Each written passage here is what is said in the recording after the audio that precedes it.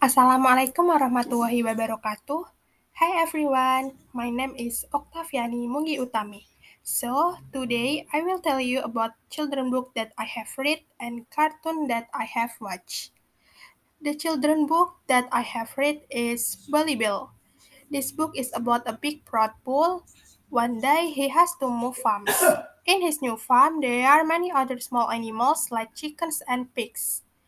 Bill felt that he was the greatest, so he ruled the farm.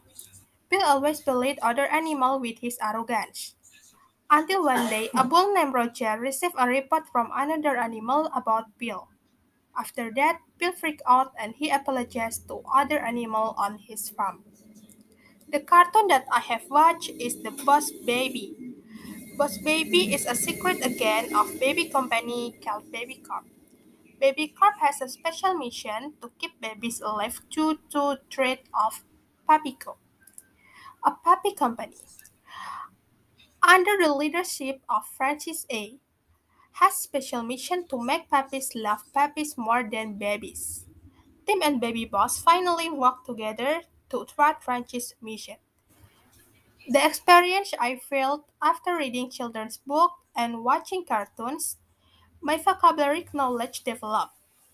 I became easier to read something in English because I was familiar with some of the words. Thank you.